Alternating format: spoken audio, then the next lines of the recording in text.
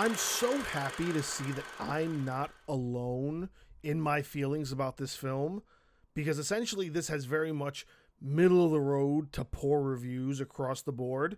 The Nun 2 is probably the worst entry in the Conjuring universe so far.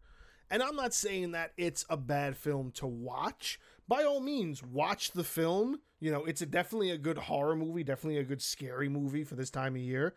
By all means, watch it for that. You know, we're talking something that's still on the same, plane with what James Wan is doing, what he's trying to do and trying to be a part of when it comes to building this universe. But this movie sucks. It's such a poor attempt that it's just on this level of what they were doing with Annabelle, and I hated what they were doing with Annabelle too. I know I might be the only one or one of the few, but I don't care.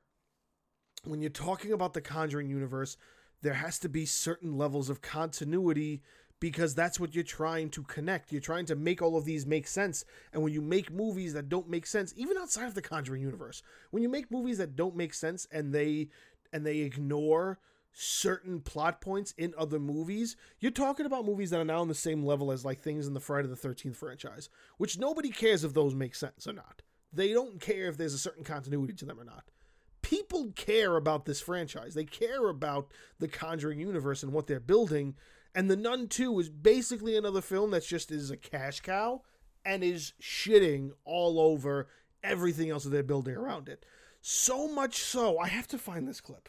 I remember I saw it when I watched the film the other day. It was part of, it might be in my thing here. It was a little featurette. It was James Wan, The Thread That Ties. It's this little 90-second behind-the-scenes thing of James Wan talking about The Nun and how excited they were and blah, blah, blah. He goes on to say, and he uses these exact words. I might actually even play it. Let me make sure my headphones aren't plugged in. I'm going to actually play this so you could hear this bullshit that comes out of this guy's mouth. It is unbelievable. Let me make sure everything's up. I'm going to make sure you hear this. I'm going to put my mic as close to over here as possible. All right, here's the featurette. Start from the beginning. So yeah, they're talking about... Yeah. I'm skipping it. It's literally only 2 minutes long.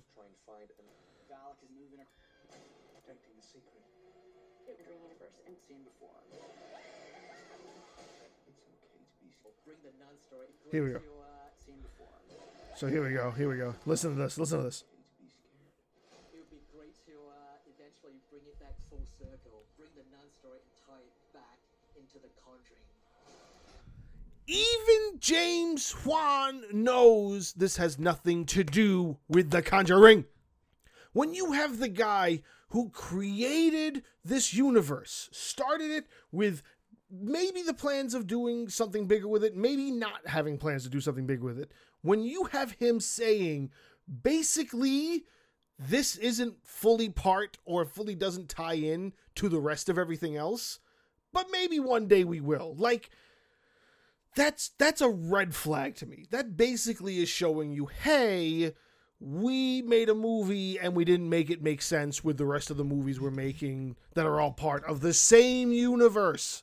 That is such bullshit to me. Like, something better has to be done for this. Like, you can't just be trying to, I mean, who am I saying? Of course they're trying just to make money.